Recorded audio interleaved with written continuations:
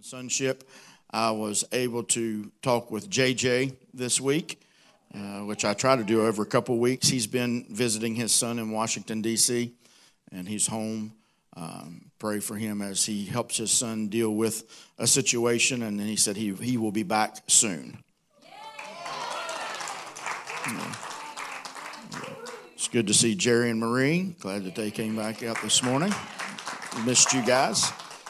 It seems like every week folks are trickling in, and we've got vacations and everything. And I was telling someone this week, I said, when everybody's all done with vacations and we've come back, getting out of our homes, getting vaccinations, whatever you're choosing to do, make those decisions, then we get back together as a family. We're going to be up in the hundreds again really, really soon, which is still right about where we were, 120, 125 before pandemic hit. So it's been over in my mind a long time because I didn't panic. I prophesied. That's what I tried to get you to do, is not to panic, but just to prophesy over your situation. And I'm thankful God spared, and I know many did. He spared even if you got COVID, but I didn't. It did not come nigh my dwelling. And it shall not come nigh my dwelling, because I'm sheltered in the arms of loving God, under the wings of the Master. So I have enjoyed looking at sonship, and we could exhaust. Yes, youth, you can go one back if you want to go back with Brett and Missy, Liberty, so 6th through 12th graders, if you want to go back to the youth service. Thank you for reminding me. But we could take months and not exhaust this topic of sonship. It's a theme that flows throughout the Scripture, and we don't want to exhaust that in one service and exhaust you. So we've spread it out over 3 weeks. The first week we wanted to get rid of that mentality of being a slave. You are a son, and if a son, then an heir. And that heirship is immediately not out in your future somewhere. While there are future implications of it, you received an inheritance when he died, and you're able to operate in that. Last week we talked about all that he has is ours. We looked at the prodigal son, the prodigal father, and the elder brother, the story of those two sons and the father, when really that story is about nothing other than the father and his response to his children. Whether you're stubborn and you've sat in the pews for years, or you wandered out and did your own thing, both need a revelation of grace, and to both, all that the Father has is ours to enjoy. This morning we're going to look at, we are image bearers. We bear the image of Christ as sons. Has anybody ever seen pictures of my dad when he was about my age and then me? If you compare ages, like when he was a certain age and when I was a certain age, take Matthew's blonde hair away, you can see a lot of resemblances. As a matter of fact, we even tease that he walks like me. And I can't see his head back there, his facial reactions, but we're going to raise that up so I can see him. But we are image bearers of our Heavenly Father. And I want to tackle a few things this morning. I'm going to give you my perception, my belief, not that you have to believe that way at all. But I want you to kind of understand where I'm coming from. Maybe it will release something into you that helps you see your sonship a little more clearly, and then that you can begin to walk in that sonship and really enjoy all that you have at your disposal as a son. Because everything that we have at our disposal as sons and daughters of the King is not just to bless us, for us to walk in prosperity. It is for us to have resources to bless everyone that we come in contact with, to make everything, the residue of the kingdom would be left everywhere that we go. Because, see, there's a residue. My DNA is in everything that I touch. I leave behind my DNA. If I've committed a crime, they will go back and they'll do fingerprints or find something that had my DNA on it, and they can identify me Why? Because I left the residue of my DNA behind. Come on, somebody, I'm talking to you. In kingdom terminology, as a son, everything that you touch should leave the residue, an imprint, an image of the kingdom of God on that situation, whether it is your family, whether it is your job, whether it is in the marketplace, wherever you go. On vacation. See, we don't take a vacation from God. God's with us wherever we go. So at the beach, we should be leaving behind an imprint and the residue of the kingdom of God because we are image bearers. Go with me to the very first book of the Bible, in the very first chapter of the book of the Bible, Genesis. Genesis is our origin or our beginnings. That's what it means. When you have your Genesis in something, that's your beginning in that particular something. And let's look at verse 27 together. I hope it's on the screen, and it's on the screen for you viewers watching on our live stream right now. Verse 27, Genesis 1. So God created man in his own image. What image did God create man in? His own image. Therefore, I would say that Adam was an image bearer. And in the image of God created he him. Look at that next phrase. Male and female, he created them. So both male and female were created in the image of God. Is that correct? According to Genesis 1:27. So men and women, humankind, mankind, is created in the image of God. Genesis 5, verses 1 through 3. This is the book of the generations of Adam. In the day that God created man, circle that word man, in the likeness of God made he him, or in the image of himself he made man. Verse 2, male and female created he them, he blessed them, and he called, look at it, their name, Adam. Man. Both male and female named Adam, mankind. Do you know that there's only been two men that have ever lived? Adam and Christ. Adam died, and Jesus, the last Adam, came to give us life. My particular viewpoint and opinion is that since the death, burial, and resurrection and ascension of Christ, that we've only been born in Christ, and therefore all are sons of God. I'll get back to that. Don't lose your mind over that, okay? He created them, called them Adam, and in the day when they were created. And Adam lived 130 years and begat a son. And what kind of son did he beget? In his own likeness and after his own image. So if the created man Adam begat a son, and Adam was in the likeness of God, what was the likeness and image of the son that Adam begat?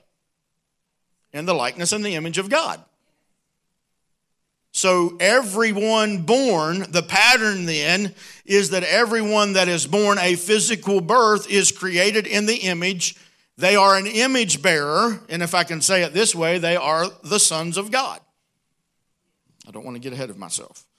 The mandate of every image bearer, let's go look at that. Go back to Genesis 1 and look at verse 28. Can I just build this introduction for a platform and foundation to launch from this morning as we look at ourselves as image bearers, sons of God? I have to stop right here and say this, not just to look at ourselves as sons of God's and image bearers, but when we break down and stop judging and calling someone else that doesn't look like, act like, smell like, or talk like us something other than an image bearer, then we create an us and them mentality. And we have an us and them mentality, then we will see ourselves as inferior and some as ourselves superior and others inferior when we are all sons of God. And I'm not talking about just inside the four walls of what we call a church.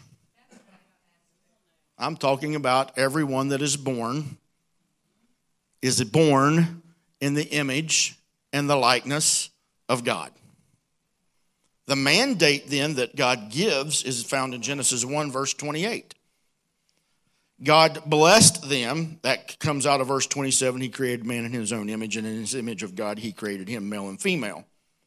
And God blessed them. God said unto them, here's the mandate, be fruitful and multiply and replenish the earth and subdue it, and have dominion over it. And he tells them what to have dominion over. That mandate has not changed. Every image bearer, every son created in the likeness and image of God has a mandate to be fruitful, to multiply, to subdue, and to have dominion. Well, you would say, but God destroyed the earth with a flood. And you'll jump to Genesis 6 and you'll say, and Noah created an ark and only he and his family made it. The mandate did not change. Go to Genesis, the 9th chapter. As Adam stepped out into a brand new world, that's scriptural, you can find it. He stepped out into a new world, and the mandate in Genesis 9, the chapter 9, verses 1 and 7, he repeats it, God blessed Noah and his sons. Let me say it this way, God blessed Noah and his image bearers, created in his likeness and after his kind.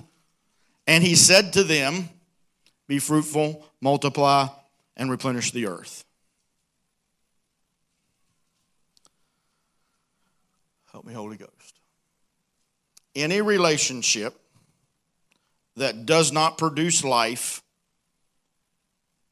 and does not have the capability of replenishing is not of God.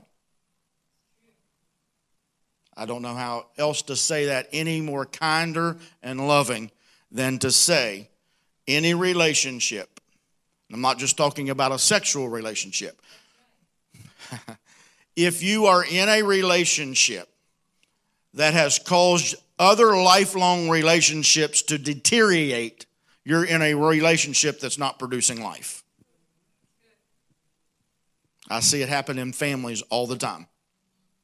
I see families that they've had lifelong bonds.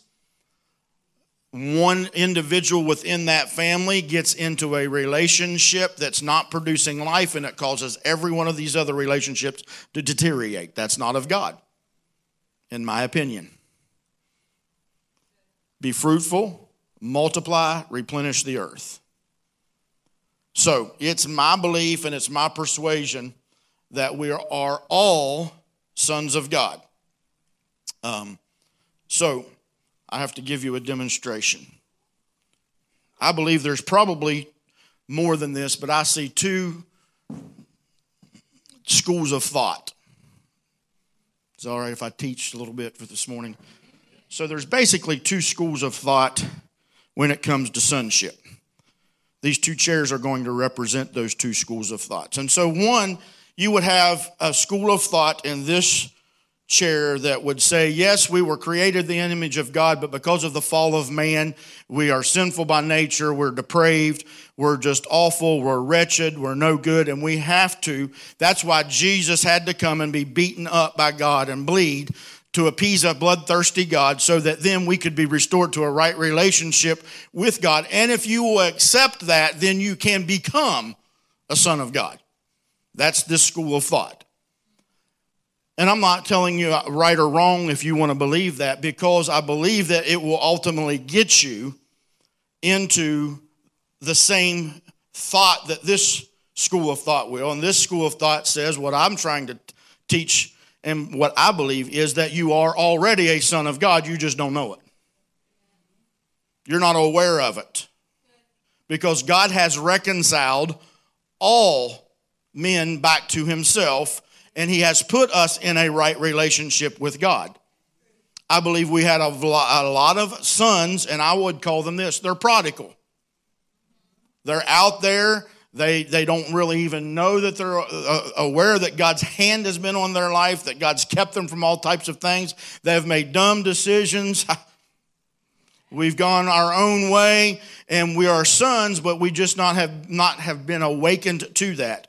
I believe that when Jesus died on the cross, that he brought back to us a mentality that we are all sons. Because Colossians would tell you that in your own mind you were at enmity with God, that you were an enemy of God. God was never your enemy. It was in your own mind that you were enemies with God. In other words, someone duped you and told you you're rotten, you're wretched, you're filthy, you're nasty, and you're not a son. But if you accept what God did, then you can become a son. But I believe that you are a son of God. You are an image bearer. You were created in the likeness of God. I want to bring you to that awareness that you are already a son. And here's the subtitle of my message: you are a son becoming a son. You don't become a son. You are a son, and then you become a son. And so let's dig into this. I think, didn't know I was that close. You cannot become something you are not created to be. We'll wait till that's over. That's that phone up here. Why is this phone ringing? I thought it was a camera. Sorry, you're live on Grace Life TV. You never know what's going to happen in this place. So let me refresh your memory and mine and say, you cannot become something that you were not created to be. Let me give you an example. A human being cannot become a dog. Wasn't created to be a dog. It can't become a dog. Okay? And I told the staff and leaders downstairs before church, it's sad that we have to give disclaimers and we have to explain certain things so that we don't offend.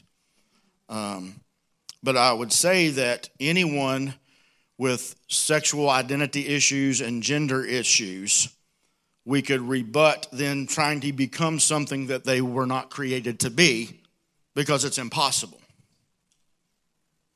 That got a warm response. You cannot become something that you were not created to be. You can pretend, you can work, you can labor, you can toil, and at the end of that, you'll be exhausted, but you won't be fruitful, you won't multiply, and you won't replenish, and that's the kingdom mandate for sons. Okay? Now, there are several different words in the New Testament that show us the progression of sons becoming sons. Let me first say this. Paul said it. He said it best in Colossians, I believe, the first chapter, verse 28. It's on the screen. This, then, is the essence and the focus of our message, that we awaken everyone's mind, instructing every individual by bringing them into full understanding or clarity, in order that we may present everyone perfect in Christ. Now that word perfect there is teleos, and it means without shortcoming and fully efficient. So our message, the essence of our message then, is to awaken your minds to the fact that you're already a son. But there are stages of sonship. Would you agree? You can just nod your head if you do, or this way if you don't. So it isn't a remote goal.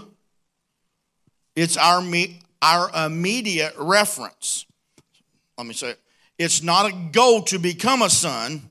You are a son. That is the immediate reference. You are a son of God.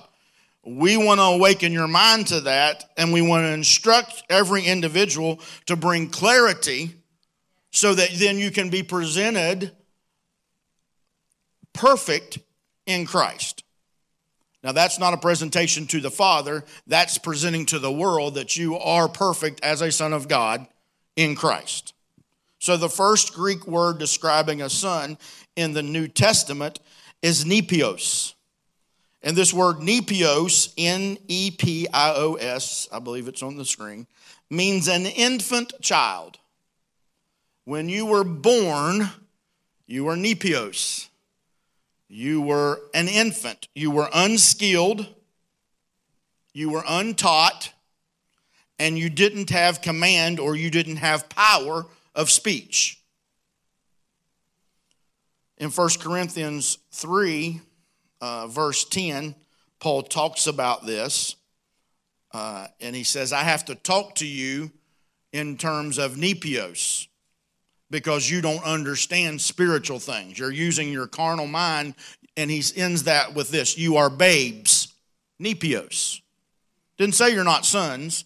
He just said you're babes. You're immature. You don't have power of speech. You're unskilled. You're untaught. Doesn't mean you're not a son. I mean, the moment that Matthew popped out, he was a son. Matter of fact, he was a son in his mother's womb. Born to me, a son. Immediately. His reference, I didn't have to wait for him to mature to go around telling everyone how proud I was to have a son, and my daughters as well. They were my children, nepios, infants. Here's a progression. Paul says, 1 Corinthians 13:11. When I was a child, nepios, I spoke as a child. I understood as a child. Everything that I heard was, I thought as a child. But when I became a man, I put away childish things. Shows me a progression. Sons becoming sons. Are we understanding? Are we in the same room right now? Okay, good. All right. The description here is you are born a son, the new birth. You are an offspring. You're an image bearer of Christ. The perception of the father in this stage is one of familiarity in your environment. You realize that you have a father, but you have no clue what he has to offer you. You have no clue about the relationship that you can have with him. He's just familiar.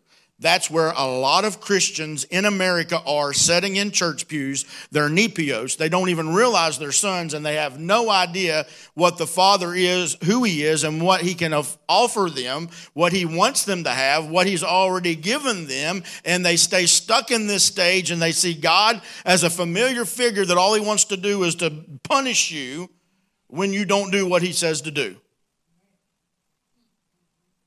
But then there's a second Greek word used here, and it is paidion. And this word was used for children ages 2 to 11 or 12-ish. In the Jewish community, this would be the age of toddlership right prior to bar mitzvah. At 12, they would become men in the Jewish custom at 12 years old. So this is prior to puberty. And at this stage of sonship, these young children begin to discover that they have their own will. And will at times rebel against the Father's will. Rebellion against the Father's will doesn't kick you out of the family. It's learning some freedoms. It's taking some chances. It's doing some things. You're not an infant any longer, but you're not a full-grown mature son. It's at this stage, however, that the child becomes to recognize and develop a relationship with the Father, understanding that he walks with them and he talks with them, and recognizing that he was the one that gave them life. Then the third Greek word we find in the New Testament is teknon. This word teknon is the offspring of God. This means living in full dependence upon the Father, drawing guidance, care, and nurtureship from him. It's learning to be receptive to Christ speaking by the Spirit to your spirit. John 1, verse 12. We need to look at this scripture together. John 1:12. But as many as received him, to them gave he power, watch this word, to become the sons of God, even to them that believe on his name. This word sons here in John 1:12 is this Greek word teknon. So as you received him as Father by what Christ did, then he gave you the power, the ability the strength, the intelligence, the knowledge to become teknon. Nepios, paidion, now teknon. See the progression? Your image bearers, your sons, the moment you were born, you were an image bearer of Christ. Even if you were raised in a home that was ungodly and didn't teach you about the things of God, in the eyes of God, you were a son. Nepios. It's amazing that most believers, most sons, stay in Nepios. They stay in the infantile stage where people have to change you, feed you, clean up your messes. You never understand who your father is. You don't walk in your inheritance. You don't walk in the gifts of the Spirit. Most people in church pews are Nepios. They're sons. They'll die and go to heaven. Very few have moved into paidion, but when you become big, you see, the essence and the nature of our message is to bring enlightenment, to help you understand clarity so that you know that your origin was in Christ. And when he died, you died. And when he got up, you got up. And when he ascended, you ascended. And you are a son, becoming a son. What stage of sonship are you in? Are you teknion? Have you realized that you can become a son of God? Are you aware of your inheritance, the resources that you have that are available to you? Do you have the conscious fact that you are co-heirs with Christ?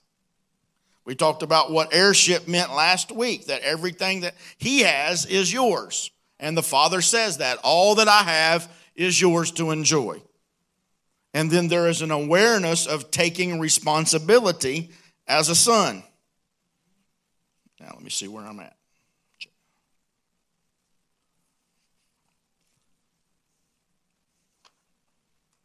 Printed it out twice. I'd rather have it twice than not at all. This is where we see Jesus in the temple at 12 years old about his father's business, teknion. In his he was the Son of God before he was born. But when he was born, Luke 2:40 tells us that he grew in wisdom, knowledge, stature, and in the grace of God. And he was in this teknon stage, continuing to learn until he became the age of 30 when he started his public ministry. And at the age of 30, we see the next Greek word used for sonship, and it's called huios. In Romans 8:14, for as many as are led by the Spirit of God, they are the huios, sons of God. This huios is more than just the likeness of God in outward features. You can look at someone and say, oh, well, that's Gary's son. He resembles his father's character. He has the legal right to his father's inheritance as it pertains to the family business. Can you see any of this? Let me give you a few characteristics of huios. Led by the Spirit. We just saw that in Romans 8:14. They are mature sons. They're not nepios. When I was a child, when I was a nepios, I thought like a child, I spoke like a child, I acted like a child. But when I became a huios, a man, a mature son, I put away childish things. How come we still have a bunch of sons acting childish? Because I believe that they haven't been taught. Because nepios means untaught, unskilled. And so they haven't been taught. A lot of preaching in America is not teaching. It's a lot of hooping and hollering, and believe me, I love that style. But if the hooping and hollering doesn't have any content, you still have a church full of nepios.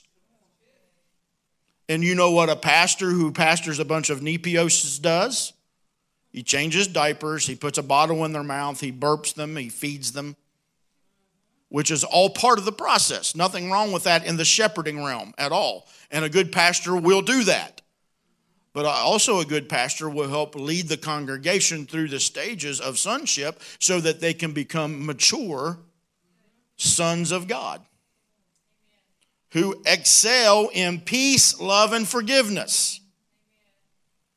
who are exercised in the word of righteousness. Hebrews 5:13 and 14 says, for everyone that useth milk is unskillful in the word of righteousness, for he is a babe. But strong meat belongeth to them that are of full age, weos, even those who by reason of use of their senses are exercised to discern both good and evil. We need discernment. We need mature sons, weos, who have grown up that can make good choices. We embrace correction. A teknion may have a difficult time taking correction. A weos knows that correction comes from a father who loves and will bring direction in that correction. Hebrews 12:6, because the Lord disciplines the one he loves, and he chastens everyone he accepts as his son. A weos, a mature son, views his life experiences as essential in becoming a son. So every life experience, everything that we encounter on life's journey, a mature son will look at that as an essential part of becoming a son. And a mature son, a weos, represents the father accurately. And here's where we've been trying to get you to become weos. Actively participates in their firstborn birthright. You have an inheritance. The firstborn birthright, and Scripture says in Colossians that Jesus was the firstborn of all creation. We follow him in that, so we have a firstborn inheritance, which is a double portion. A mature son in the Scripture as regarded as 5 things real quick. Sons of the kingdom, sons of peace, sons of light, sons of resurrection, and sons of the Most High. That, in all references in those scriptures found in Matthew, Luke, and John, the sons of the kingdom, the sons of peace, the sons of light, the sons of resurrection, and the sons of the Most High, all are talking about weos, mature sons. Does that make sense? All right, let's wrap it up. Frank, if you guys will come. Hebrews 2:10. For it was fitting for him, Jesus, for whom all things and by whom all things are all things, in bringing many sons to glory. Many weos. He's not bringing nepios or teknon to glory. He's bringing many sons. Sons becoming weos are brought to glory. Now look at me and pay attention to this. This word glory in Hebrews 2:10 is not heaven. He's not trying to bring many sons to heaven. While, yes, sons go to heaven. But that the reference here of bringing many sons to glory, the word glory here in the Greek is doxon. And this word doxon means honor, value, worth, and approval. It is fitting for him by whom all things were made and for whom all things were made to bring many sons to worth, value, honor, and approval. So as you grow, as you know that you are sons and you're becoming mature sons, as you recognize that and you go through this process, what he is trying to develop in you, what he is trying to bring you to is a place where you know that he values you, you have worth, he honors you as his image bearer, and he's approved of you as a son. When mature sons can get to this place where they recognize the Father is bringing them to glory, then Romans 8:19 can be understood. Let's look at Romans 8:19, and I'll wrap it up with that scripture, maybe. The entire universe is standing on tiptoe, in tense anticipation, anxiously anticipating what is about to happen with outstretched neck. Yearning to see the unveiling of God's glorious or God's sons brought to glory. So they're yearning for me and you as mature sons to be revealed, to be uncovered in all of our honor, in all of our worth, in all of our value, in all of our approval. Why is that so important, that God would bring many sons to glory, and then the world, the earth, all that are in it, all creation moans for the unveiling of that? Because all are sons, and when they see mature sons accurately portraying the Father and his characteristics, they will be drawn to, and they will become sons. Not in the fact that they're not a son, but they'll be awakened to that, and they'll become, through those stages, nepios, paidion, teknon, and then weos. Creation cannot wait to see the mature sons who know their honor, their value, their worth, and their approval.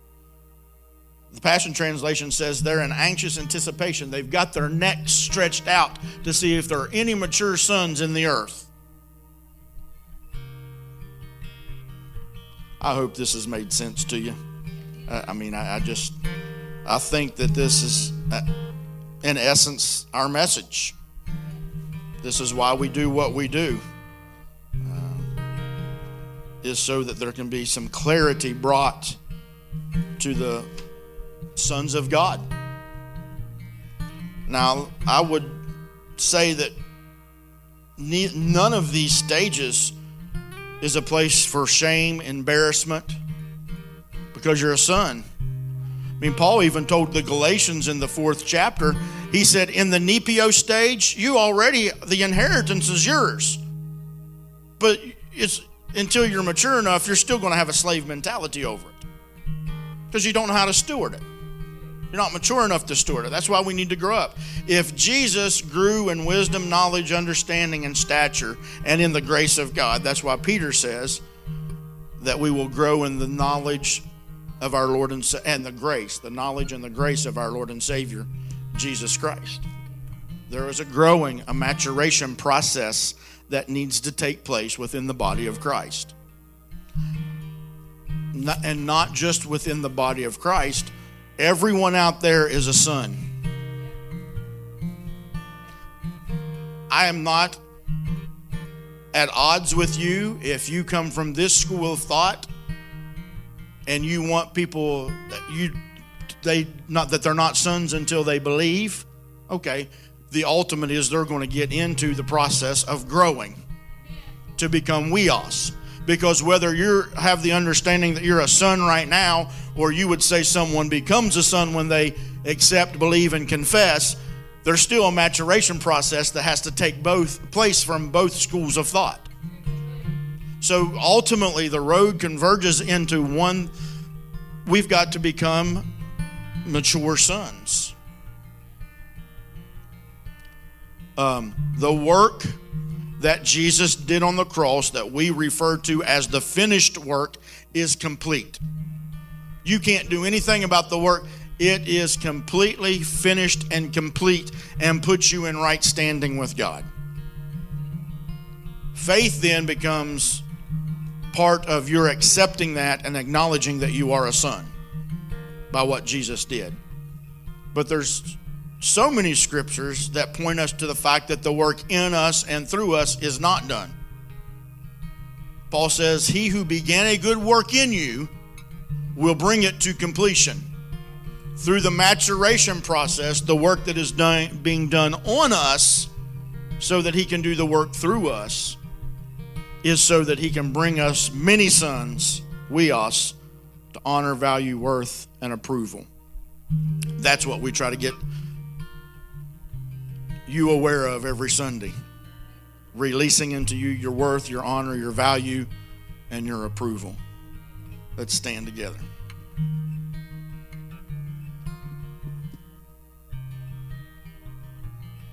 Hello, sons. Children of God. This is not a gender-specific weos. That nepios, it's children, it's male or female. Just like Adam he created them and he called their name Adam. It's mankind. So when we give a message like this, I could preach a whole series on the bride of Christ. And for men, we would have to see that as the female side of that. Why are we the bride of Christ? Because we receive the seed. Christ is the seed. He plants his seed, his word in us. So we are the bride of Christ to receive the seed. We are the sons of God to produce that seed. Fruitful, multiply, replenish, subdue, have dominion as sons. The bride, we are carriers of Christ, are we not?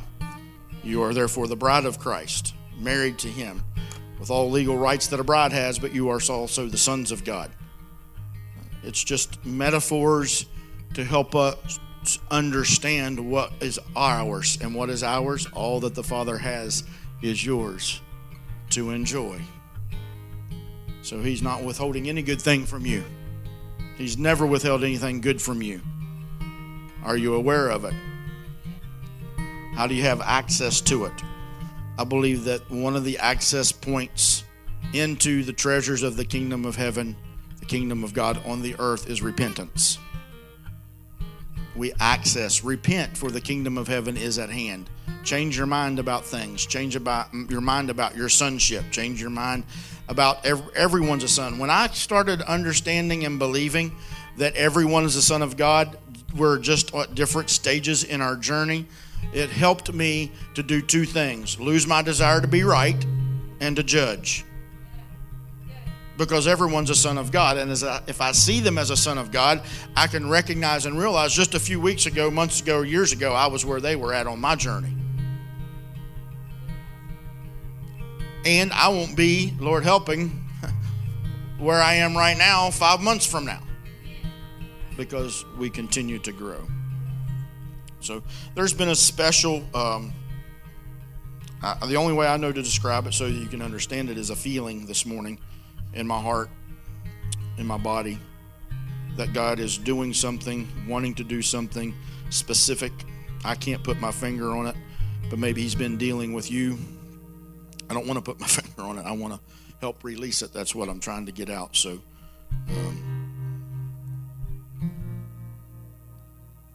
yeah, your sons.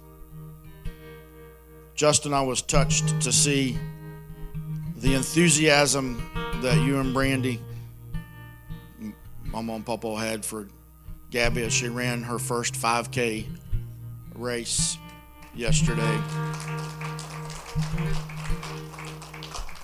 And as I looked at your pictures at the finish line yesterday, you know, we're in a race. It's what Paul gives us of the analogy that we're all in a race. And I don't know about you, but when I'm in a race, I'm not in it for the scenery. I want to win it. I'm in it to win it. But the enthusiasm, the excitement, the joy, the pride that I saw that family have over her accomplishment made me begin to think about how much my Father in heaven is over exuberant and excited about every accomplishment that I have in the earth. He takes joy in that. He is very, I believe his heart swells up with pride for his children when he sees you making accomplishments. I know that his heart probably gets disappointed when I don't make all the right decisions, but when I yield to his voice, in Proverbs, the 2nd chapter, it says we need to train ourselves to hear his voice, because every word he speaks is a revelation of wisdom for our hearts, leading us to success. So as sons, we recognize, we train ourselves to hear his voice. And then when we yield to that and we're on a path of success, I believe the Father's heart, like Justin and Brandy's heart was, they are excited over the accomplishment that their child had made. All right. I'm excited to see where we're going next week, because I don't know. We're done with sonship for this series. It's something that I believe is important. It's essential. It's the essence of our message to instruct you in that. So, every heart clear?